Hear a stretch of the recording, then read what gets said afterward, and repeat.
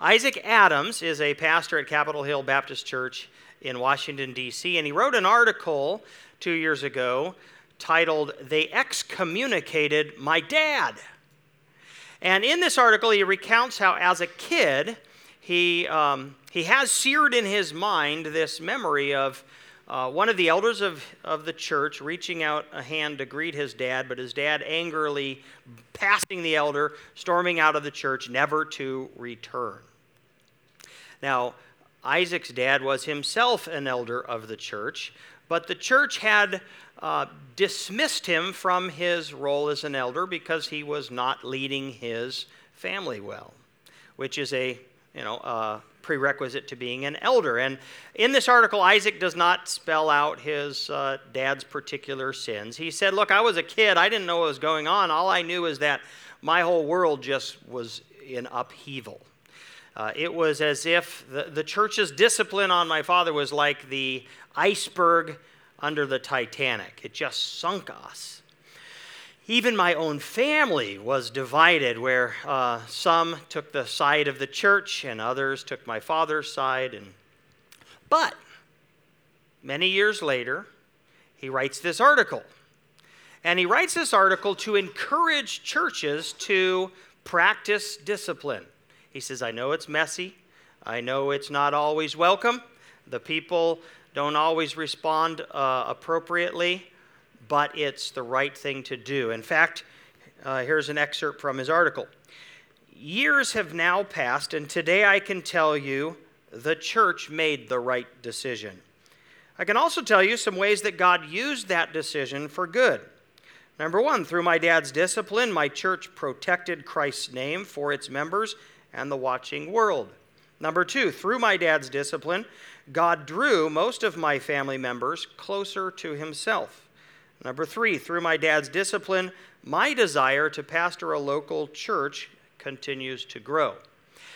I actually called Isaac Friday in order to get the update. What about your dad? Is he reconciled to the church? Did he repent? In the article, he says, and this was 2 years ago, he said, I do meet with my dad regularly. We're doing a Bible study together, and we're talking about what reconciling with the church would look like. But Isaac is a busy pastor working on his own sermon, so he told his secretary, tell Mike he can use my story in his sermon, but I'm too busy to talk, so I don't have an update for you. Now, anytime many of us, when we hear about church discipline, we are instantly uncomfortable, right? And we think, excommunication, that's like a medieval word. Right? Didn't that stop back then? And a church, who are we to judge? I've got sin in my life. What would cause a church to think, okay, how do you decide that's bad enough? Now we have to remove you. Plus, there are legal issues, right? We live in a sue-happy culture, and man, you exercise church discipline on a church member, and you make that public to the church. Next thing you know, you might be sued for defamation. And so for these reasons and many others, a lot of Christians are uncomfortable with church discipline, and frankly, a lot of churches don't practice it at all. And yet, it is biblical, and it is a part of God's plan. It's a tool he uses to provoke repentance in the heart of a flagrant sinner, and it's a tool he uses to guard the church from corruption. Turn in your Bibles, if you would, to 1 Corinthians chapter 5. We are in a series on the book of 1 Corinthians, and in our text today, the Apostle Paul commands the church of Corinth to excommunicate one of its members who is engaging in flagrant sin. I will read 1 Corinthians chapter 5, starting in verse 1. It is actually reported that there is sexual immorality among you, and of a kind that is not tolerated even among pagans, for a man has his father's wife.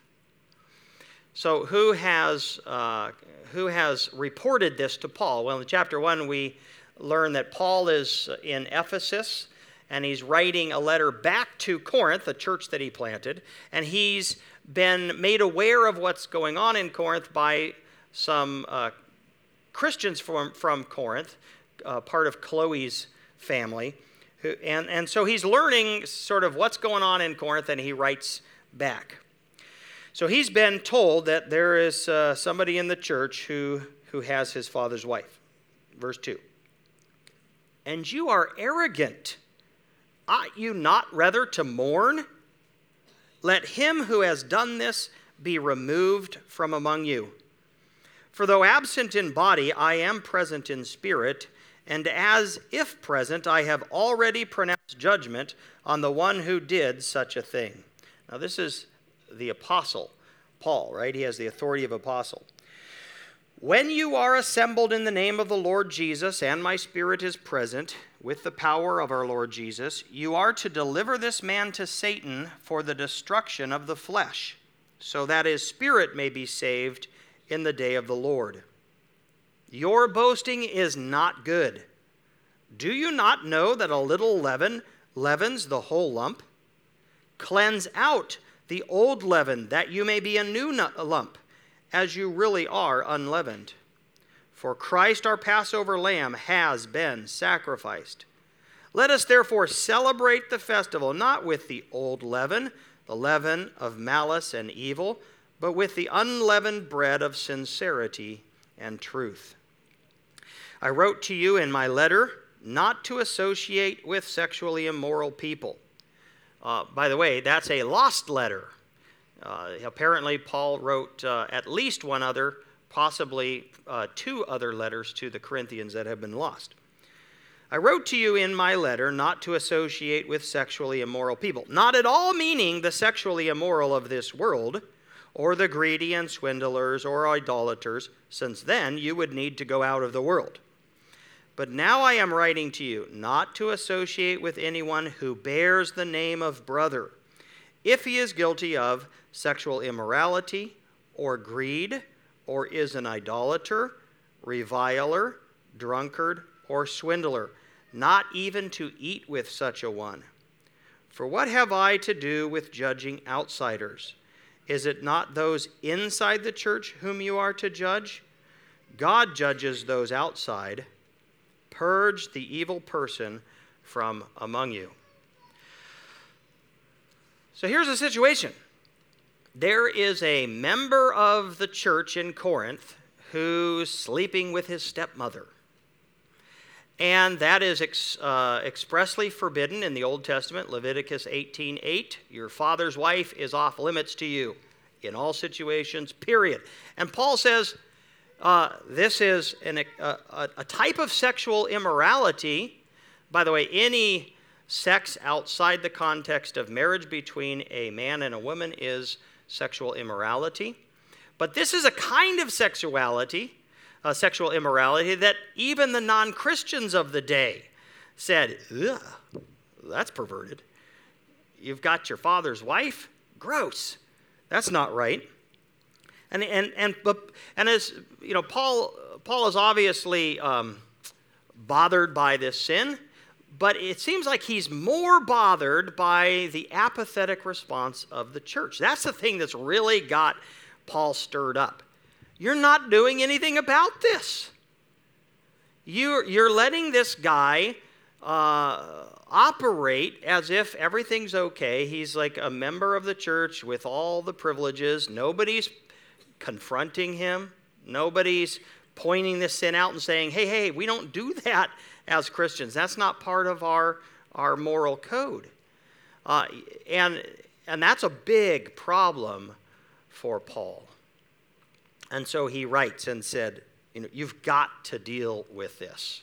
You cannot allow this kind of flagrant sin to go unchecked in the church, or it will harm the church.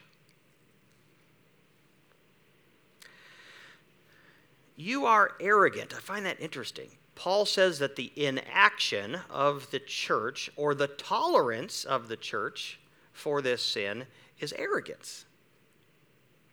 Now, oftentimes we think, wait, tolerance is humility. Who am I to judge? I've got sin in my own life. Who am I to cast the stone, right? He who has no sin cast the first stone. God's the judge. I'm not the judge. And so sometimes we think tolerating sin in other people is a form of humility. And listen, tolerating sin in other people who have a soft heart to the Lord and are trying to do what is right is a good and noble thing, absolutely. But when it is a flagrant sin, when the person is part of the church and their sin, they are unrepentant, they're hardened, and everybody knows about it, to tolerate it is not a good thing. I think there's something else going on with the arrogance. I think it comes out of a false theology. Now, these are Christians who have grasped a hold of the glorious truth that we are saved by grace through faith and not by works. And that is absolutely true. Praise God. But they haven't grasped a hold of the corresponding truth that Christ saves us in order to change us.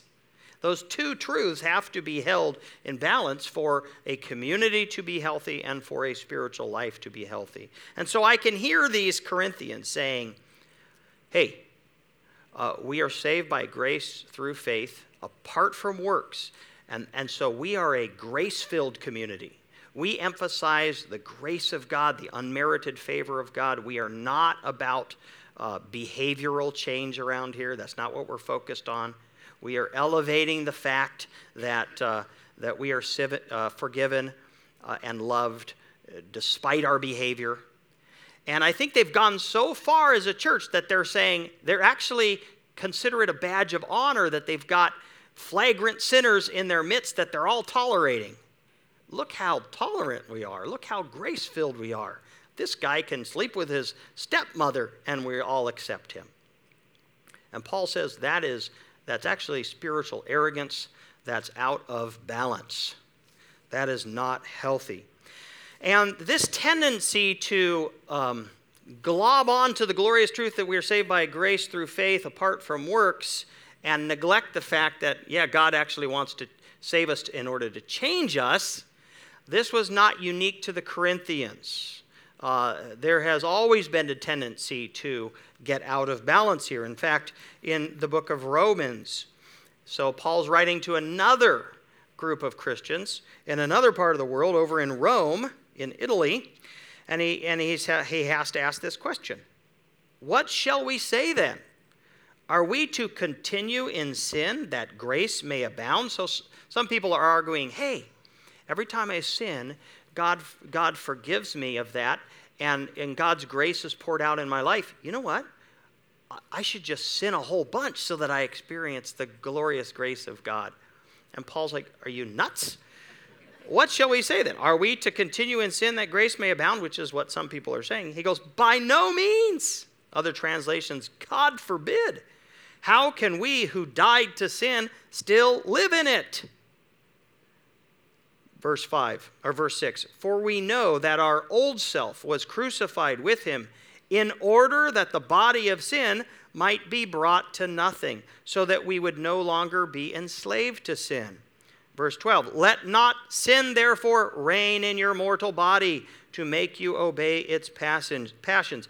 Do not present your members to sin as instruments for unrighteousness, but present yourselves to God as those who have been brought from death to life, and your members to God as instruments for righteousness. Or here in our text, Paul talks about it in terms of leaven. Get the leaven out of your life. Leaven was a metaphor for sin to the Jews. And he said, on Passover, one of the things you did when celebrating the Passover is you went through your house and you got rid of all the leaven. You got it all out of your house. That was a big deal. Well, Paul says that's like the Christian who gets the sin out of her life in order to honor what Christ has died for. He died to set us free from sin. He died to change us. And so here's the problem. When we allow sin to go unchecked in the church, we send the wrong message. The message we send is, you can be totally healthy spiritually and be sleeping with your stepmother. You can be totally healthy spiritually and be cheating on your taxes every year. You can be totally healthy spiritually and then during the work week swindling people, lining your own pockets by taking advantage of other people. You can be totally healthy spiritually and at the same time be getting drunk every weekend and partying with your friends. And that's not true. What we do matters. And there are some behaviors that we cannot allow to be in the church, and everybody knows about it, and let it go unchecked because it sends this massive, inappropriate, corrupting message that that's not a problem spiritually. That won't harm us as a church, and that's not going to harm you as an individual. And that's what happens when we allow public sin to go unaddressed. And so Paul says, your boasting is not good. Your silence is not good. Your apathy to this sin within your midst is not good. You got to do something about it. And what exactly? Well, he tells us in verse 2, let him who has done this be removed from among you. Or in verse 13, purge the evil person from among you. You see, a little leaven leavens the whole lump of dough. Unchecked sin within the church will have a corrupting influence upon the whole. A little leaven, a little bit of sour, spoiled dough put into otherwise good dough will have an effect upon it. Sin, flagrant sin unchecked in the church will ultimately corrupt the whole church because everybody's watching and everybody says, I guess that's appropriate behavior. I guess you can be spiritually healthy and be doing that. And that makes it easier for other people to become enslaved to sin and fooled by the evil one. So, purge the evil person from among you. Take that person out of the community so their corrupting influence is gone. Also, so that they get a wake-up call. So that the person who is caught up in this sin bondage is hopefully shaken awake, and so that they will repent. Verse 4.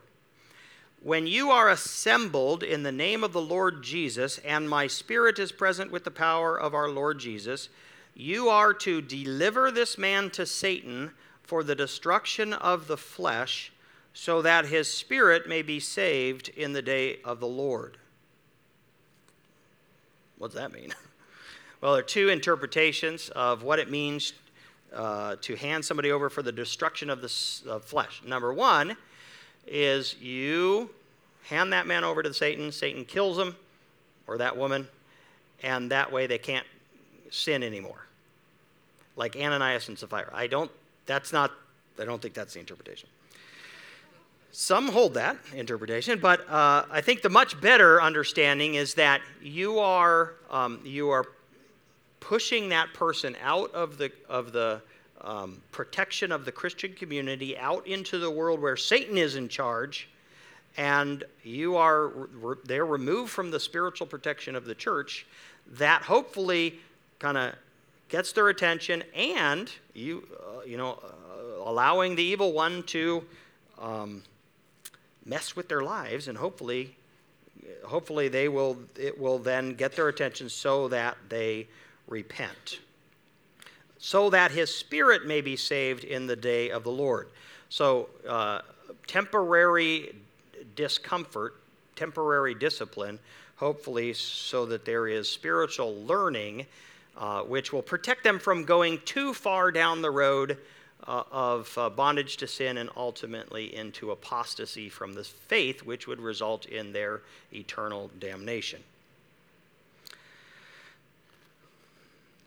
Let's get practical. How does this, isn't this a fun topic? Aren't you just loving this? This is why I came to church. Here we go. So now let's get practical. How does this work itself out? Principles for exercising church discipline. Number one, the entire church is responsible for the health of the church. Paul is addressing the entire church. He doesn't just address the leaders. He says the whole church needs to take responsibility for the health of the church. And we all have a role to play in confronting the sin in our midst and dealing with the sin in our midst. Number two, the sin is ongoing and public, right? It's not a private sin. It's a public sin, and it's ongoing. It's not just one time it happened in the past, but it's the kind of sin where we all know it's happening, and if we don't address it, the big message is it's okay. Number three, the offender is a member of the church. Guess what? When you join Clearwater Church, you get to be disciplined. Whee! Who wants that, right? You sign a membership covenant in which you commit to living according to biblical values. And you say, when I don't do this, and that's true for all of us at times, when I don't do this, I will repent and change.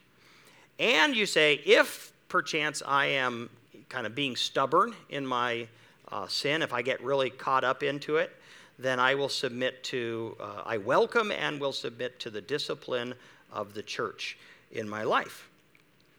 If you're not a member of the church, even if you attend the church, we're not going to enact this kind of a discipline because you have not joined us.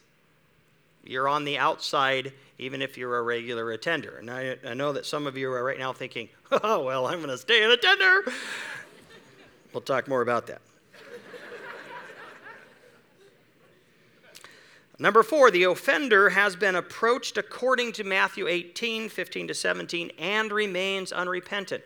Jesus tells us that there are lots of pre-steps to be taken. When somebody gets caught up in a sin, Jesus said, you go one-on-one with that person and you confront them, just privately. And if they repent, awesome, your brother has been saved. Boom. If they aren't going to listen one-on-one, then you take at least one other person, maybe two, and you go together as a small group.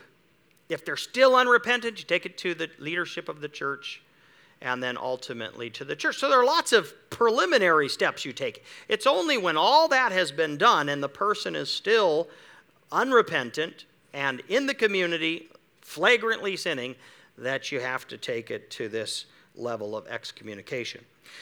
Number five, the discipline is as public as the sin. All right? If it's not known by the whole church, then the whole church doesn't need to know. It could just be the small group that maybe of people who know. But it's as discipline. The discipline's as public as a sin. But if the whole church knows about it, then the whole church needs to know about the discipline because it's sending the corrective message.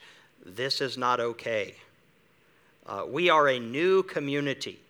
We don't live like the world around us. We're a third race of people, the Christians, and we have a different set of values and a different code of conduct that we insist on. Number six, the offender is excommunicated, which is more than just being treated as an unbeliever. Now, this is important. Unbelievers are welcome in our church.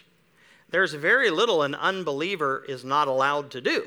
You know, you're not supposed to take communion. That's reserved for followers of Christ. You can't become a member of the church if you're not a Christian. And there are some leadership positions you can't have if you're not a Christian. But you can participate. We welcome unbelievers. Come and see. Taste and see that the Lord is good, right? But not somebody who's under discipline. They're not welcome to attend church functions. They're under discipline, and that's a different deal. And that's why Paul says, But now I'm writing to you not to associate with anyone who bears the name of brother if he's guilty of sexual immorality, greed, idolatry, reviler, drunkard, swindler, not even to eat with such a one. In other words, you are saying it's not okay between us, right? You're not in good standing with the church. You're under discipline. And that demands a different relationship.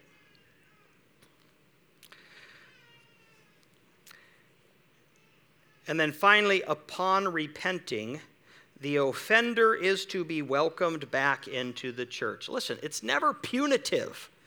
Its purpose is not punitive. We're not trying to punish people. It's restorative. The purpose is always to protect the health of the church and to hopefully provoke that person who's in bondage to sin, to provoke their repentance so that they can be restored, spiritually restored and restored to fellowship. Now, this is exciting. In 2 Corinthians chapter 2, so the second letter that we have that Paul wrote to the Corinthians, we read this, 2 Corinthians chapter 2, verses 5 to 8. Now, if anyone has caused pain, he has caused it not to me, but in some measure, not to put it too severely, to all of you. For such a one, this punishment by the majority is enough. So you should rather turn to forgive and comfort him, or he may be overwhelmed by excessive sorrow. So I beg you to reaffirm your love for him. And most scholars believe that Paul is here talking about the man that he had in 1 Corinthians, in our chapter today, told the church, excommunicate him, kick him out of the church. Apparently, it had worked. It had gotten that man's attention. He had repented, and now Paul is saying to him, saying to the church, reaffirm your love for him. He's repented. Welcome him back in the church. You don't need to, he doesn't need to get right with me. He's in your church. And then he goes on, he says, if anyone whom you forgive, I also forgive. So it's, at any point along the way, if somebody repents, they're forgiven and the church welcomes them back into full fellowship. It's restorative. By the way, it's easy for us to pick on sexual sin, right? That tends to be very public. We're all aware of that. But Paul points out that it's not just sexual immorality that can trigger church discipline. He lists greed, that voracious appetite for more, that inability, unwillingness to be content with what God gives us. He lists idolatry, worshiping another god or looking to another god to supply what only God himself is to supply. Reviler. A reviler is someone who is a mocker, uses cutting words, is kind of rebellious against authority. A drunkard. And a swindler. Someone who lines her own pockets at the expense of other people. There's a story, I don't know if it's true, but Martin Luther, the German reformer, it said that there was a guy in his church who bought a house for 30 marks and was planning to sell it for 300 marks. And Martin Luther said, if you try to do that, I'll kick you out of the church. Which he said, you could sell it for 150. That's acceptable. But I find it interesting. Martin Luther recognized it's not just sexual immorality that is a danger to the church. It's any flagrant sin that cuts against the ethic of the Christian ethic. In James chapter 5, we read this. James chapter 5, verses 19 and 20. My brothers, if anyone among you wanders from the truth, and someone brings him back, let him know that whoever brings back a sinner from his wandering will save his soul from death and will cover a multitude of sins. churches that don't practice church discipline are failing to adequately protect the church from the schemes of the evil one, and they're really not helping the people who get caught up in sin, are in bondage to sin. Church discipline is an important tool that God commands us to employ to protect His church's purity and to help protect people from bondage to sin. Here at Clearwater Church, a couple years into it, we didn't yet have elders. Chris Kefalos was sort of functioning as an elder, but we had a guy in our church who was not treating his wife correctly, and we had multiple times talked to him, counseled with him, and tried to help him to change, but there just wasn't change. And there seemed to be justification on his part. Unfortunately, he was getting bad advice from his own father, who was telling him, sometimes you got to treat your wife this way, lest she sort of get out of control. And so we sat down with this husband, Chris and I did, and we said, we ratcheted up the rhetoric, and we said, this has got to stop. It's inappropriate. It's inconsistent with the Christian life. Change your behavior. Time went on. It still didn't change. So then we pulled out the church letterhead. And we wrote him a letter. And we just said, we put it in writing so there was no ambiguity. And we said, if this doesn't change, we will have to discipline you as a church, because it was increasingly public. People could see what was happening. And for us to not address this was a tacit acceptance of it. And so we took him out to lunch, and we read him the letter and handed him the letter. Now, the initial response, we were smart to be in public. He was very angry and reacted. But 2 years later, he came back to us and said, thank you for writing that letter.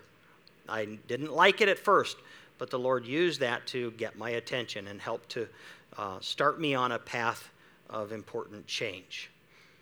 And so it works. Not always, but it often works. And we need, as a church, to obey the scriptures in this. Next week, we're having a church membership class. Who wants to come? Oh, yes. Sign me up, baby. Listen, you don't sign up for this unless you really want to be helped spiritually, unless you really want to be healthy spiritually, in which you're saying, you know what? The church, the health of the church and my own spiritual health is more important than my reputation, than my personal comfort. Okay? This is actually a wonderful redemptive tool that the Lord wants us to have in our lives, active in our lives. And so I welcome you and encourage you to come next week to the membership class and sign up for some church discipline. Let's pray. Dear Lord, your discipline in our lives is the discipline of a Father who loves us. And Lord, we acknowledge that we struggle with sin. And we know that the evil one is out there trying to get us in bondage, is trying to hamstring our Christian life, doesn't want us to live in victory. And Lord, we acknowledge that sometimes we can become hard-hardened and blinded, Lord. And thank you for being a part of a church that cares enough about us to not let us just wallow in our sin, and no matter where it leads us, Lord, but loves us enough to confront us.